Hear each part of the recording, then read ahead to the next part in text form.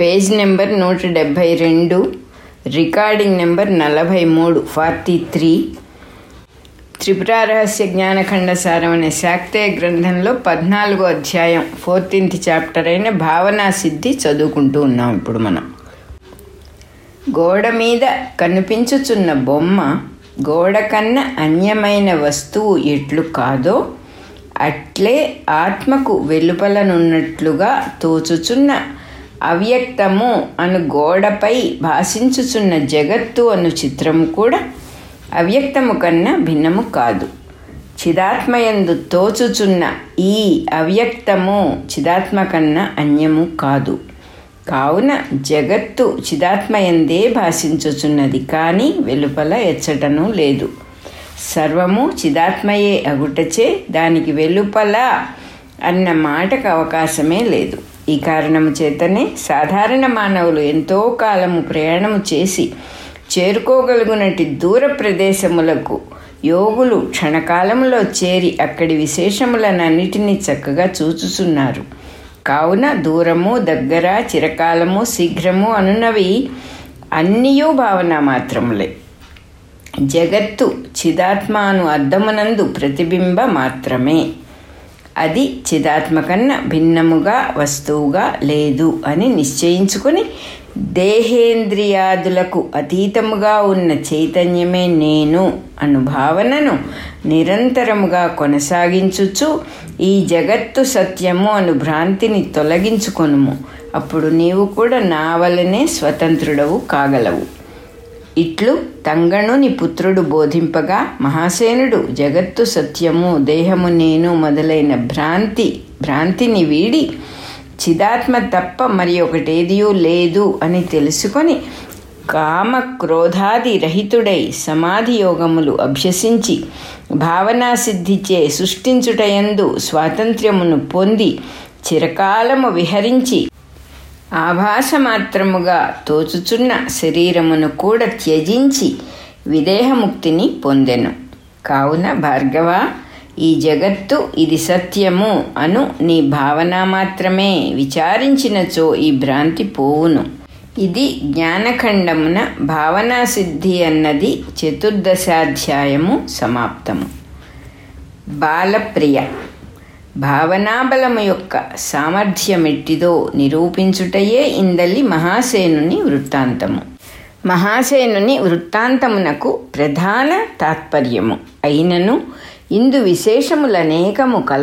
అనేకములు కలవు. తంగణుని కుమారుడు యజ్ఞాశ్వమును బంధించుట మొదటి విశేషము. సమాధి ఎందున్న తమ తండ్రికి ఆ మార్గమున పోవుచున్నవారు వచ్చి నమస్కరించుచున్నారా లేదా అను విషయము సాధారణ ముని బాలకులకు పట్టదు. ఒకవేళ వారు ఆ విషయమును గమనించినను ఈ రాజపుత్రులు గర్వితులు, పెద్దలను గౌరవింపరు అని అనుకొందురే కానీ వారితో ఆ విషయమై కలహింపరు. ఒకవేళ కలహించినను యజ్ఞాశ్వమును బంధింపవలయును అను తలపు కలగనే కలుగదు. మరి తంగణుని పుత్రుడు అట్లేల చేసెను? అతడు క్షత్రియుడగుటయే ఇందులకు కారణము. అతని తల్లిదండ్రులు క్షత్రియులు. తంగణుడు ఆత్మజ్ఞానము నొంది విరక్తుడై 10 కోట్ల ఏండ్లు తపస్సు చేసెను. అతని భార్యయు అతనిని సేవించుచు ఆత్మజ్ఞానము నొంది అట్లే తపస్సు చేయుచుండెను. ఆత్మజ్ఞానము కలిగి కోట్ల ఏండ్లు తపస్సు చేసినను ఆమె యందున్న క్షత్రియ రక్త గుణము మారలేదు. ఆ క్షత్రియత్వమే కుమారునకు సంక్రమించినది. అతడు కూడా తండ్రి వలన ఉపదేశము పొంది యోగ విద్యనే కాక ఆత్మజ్ఞానము కూడా పొంది గొప్ప తపస్సు చేసెను. గండశైలమునందు అతడు లోకమునే సృష్టింపగలిగెను. ఇంతేకాదు అతని బోధ చేత మహాసేనుడు ఆత్మజ్ఞానమును పొంది జీవన్ముక్తుడయ్యెను. ఇంతవాడైనను అతని యందు క్షత్రియత్వము పోలేదు, బ్రాహ్మణత్వము కలుగలేదు. అందువలననే అతడు ప్రతిదినము గండశైల లోకమునకు పోయి దానిని పాలించుచు క్షత్రియ సహజమైన అధికార వాంఛను తీర్చుకొనుచుండెను.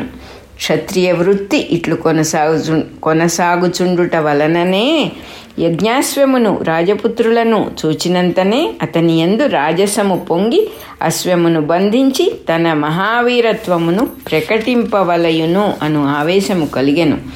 ఆ ఆవేశము చేత నేను మునికుమారుడను, తాపస వృత్తిలో ఉన్నాను అను ఆలోచనయే కలుగలేదు. అందువలన అతడు తాపస స్వభావమునకు విరుద్ధముగా పెద్ద యుద్ధము చేసి అశ్వమును రాజపుత్రులను బంధించెను. దీనివలన ఎంతో తపస్సు వ్యయమయ్యను. తాను చేసిన తప్పు ఎట్టిదో తండ్రి ఇది దైత్యుల లక్షణము, మునులకు తగదు అని మందలించు వరకు అతనికి తోచలేదు.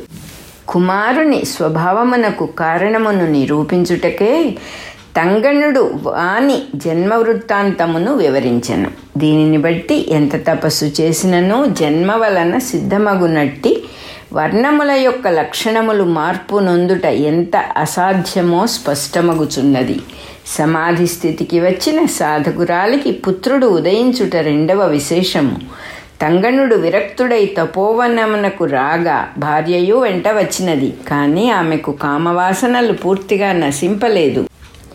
అయినను పతివ్రత కావున కామభోగములను అపేక్షింపక భర్తను సేవించుచు ఆత్మజ్ఞానము నొంది భర్తతో పాటు కోట్ల కొలది సంవత్సరములు సమాధి యందుండెను. కానీ అతృప్తమైన కామవాసన ఆమెకు తెలియకుండా నిగూఢమై ఆమె మనస్సునందు దాగి ఉండెను. పుత్రుని పొందవలసిన ప్రారబ్ధ కర్మము కాలవశమున అప్పటికి పక్వమై పైకి వచ్చి నిగూఢమై ఉన్న కామవాసనను వెలికి తెచ్చి విజృంభింపచేసెను. ప్రారబ్ధ వేగము వలననే ఆమె అంత తపశ్శక్తిని కలిగి ఉండియు ఆ కామ విజృంభణమును సహింపలేకపోయినది. విశ్వామిత్రుని తపోభంగమునకు మేనక కారణమైనట్లు ఆమె తపోభంగమునకు కారణమేదియు కనిపింపదు. అందువలన ప్రారబ్ధమే కారణమని చెప్పవలసి ఉన్నది. విధివశముననే అట్లు జరిగినదని తంగణుడు కూడా చెప్పి ఉన్నాడు. కావున కామాది వాసనలు వివేకముతో కూడిన అనుభవము చేత నశింపవలెను, లేదా ఆత్మవిచారము చేత నశింపవలెను. కామము, క్రోధము మొదలగు భావములు మనస్సులో పైకి వచ్చినప్పుడు ఇదిగో కామము వచ్చుచున్నది, ఇదిగో క్రోధము వచ్చి ఆక్రమించుచున్నది, దీనికి లోబడరాదు, ఇది నా స్వరూపము కాదు అని తొలగించుకొనుచున్నచో కామవాసనలన్నీయు క్రమముగా క్షీణించిపోవును. నిద్రయందు సమాధియందు ఎన్ని లక్షల ఏండ్లు సుఖముగా ఉన్నను మనస్సునకు క్షాళనము జరుగదు. అది విచారము వలననే సంభవించును. అందువలననే కుమారుడు రాజ్యమును పాలింపవలైనని కోరినప్పుడు తంగణుడు స్వభావం అతిక్రమింపరానిది, స్వభావో దురతిక్రమ అను తలంపుతో అట్లే కానిమ్మని అనుమతించెను. అతడు కొంతకాలము ఆ రాజ్యపాలనమును అనుభవించి విరక్తుడై విచారము చేత కామ క్రోధాది వాసనలను నిర్మూలించుకొనవలయును అని ఆయన అభిప్రాయము. కుమారుడును అట్లే చేసి ఉండును. పురుష సంబంధము లేకయే స్త్రీకి పుత్రుడు ఉదయించుట మూడవ విశేషము. స్వప్నమునందు భోగము సంభవించినచో అది కేవలము భావనయే, కానీ దాని వలన జరుగు ధాతు స్ఖలనము మాత్రము శరీరమునందు భౌతికముగానే ఫిజికల్గానే జరుగును. తంగణుని భార్య కేవలము భర్తను గూర్చిన భావన చేతనే రతిపారవస్యమును పొందినను ఆమెకు ధాతుస్ఖలనము మాత్రము శరీరమునందు భౌతికముగానే జరిగినది. వ్యాసుడు మొదలుగా మహాతపస్సులకు స్త్రీ సంబంధము లేకయే పుత్రులు ఉదయించినట్లు తంగణుని భార్య కూడా తపస్సంపన్నురాలగుటచే పురుష సంబంధము లేకున్నను పుత్రుడు ఉదయించెను. తంగణుడు కోరకున్నను పుత్రుడు కలుగుట నాలుగవ విశేషము. ఇది ఆయనకు కేవలము ప్రారబ్ధవశముననే సంభవించినది. వ్యాఘ్రపాదుడు హేమలేఖను పెంచుటయు అట్టిదే. జడభరతుడు కూడా లేడి పిల్లను ఇట్లే పెంచెను. మరి జడభరతునకు వలె వీరికిని ఈ శిశుపోషణము సంసార బంధమై మరి ఒక జన్మను కలిగించునా? మువ్వురును కేవలము దయతోనే శిశువులను పోషింప పూనుకొనిరి. కానీ జడభరతుడు లేడి పిల్లయందు లౌల్యమును కూడా వహించెను. అందువలన ఆయనకు లేడి జన్మము కలిగినది. దయ వేరు, లౌల్యము వేరు. ఇతరుల దుఃఖమును తొలగింపవలయునను తలపు దయ. వారి సుఖదుఖములను గూర్చి మాటిమాటికి ఆలోచించుచు వారి సుఖము వలన తాను సుఖమును, వారి దుఃఖము వలన తాను దుఃఖమును పొందుచుండుట లౌల్యము. లౌల్యము వలన సంసార బంధము తప్పదు. కావుననే భగవంతుడు దైవీ సంపదను గూర్చి చెప్పునప్పుడు దయాభూతేష్వలోలుత్వం అని భూతములయందు దయ ఉండవచ్చును కానీ లౌల్యము ఉండరాదు అని స్పష్టమనరించెను. వ్యాఘ్రపాదుడు తంగణుడు దయామాత్రముగా శిశువులను పోషించి పెద్దవారిని చేసిన తరువాత వారి సంగతిని పట్టించుకొనలేదు. ఈ విషయము వారు కలలో జరిగిన వృత్తాంతమును వలె విస్మరించి ఉందురు. అందువలన వారికి ఆ వ్యవహారము బంధమును కలిగింపలేదు. ప్రారబ్ధానుభవము అందరకును సమానమే. అజ్ఞానులు ప్రారబ్ధము వలన కలుగుచున్న సంపదల వలన సుఖమును, ఆపదల వలన దుఃఖమును తన్మయత్వముతో అనుభవించుచు ఆ వాసనలను పెంపొందించుకొనుచుందురు. జ్ఞానులు కలుగుచున్న సుఖమును గాని దుఃఖమును గాని మనసులో పుట్టుచున్నంతనే చూచుచు ఇది నా స్వరూపము కాదు, దృక్స్వరూపుడనైన నాయందు ఇది దృశ్యమాత్రమే అని వానిని విస్మరించుచుందురు. అందువలన వారికి పూర్వవాసనలు నశించునే కానీ క్రొత్త వాసనలు పుట్టవు. మన 43వ రికార్డింగ్ నెంబరు అయిపోయింది.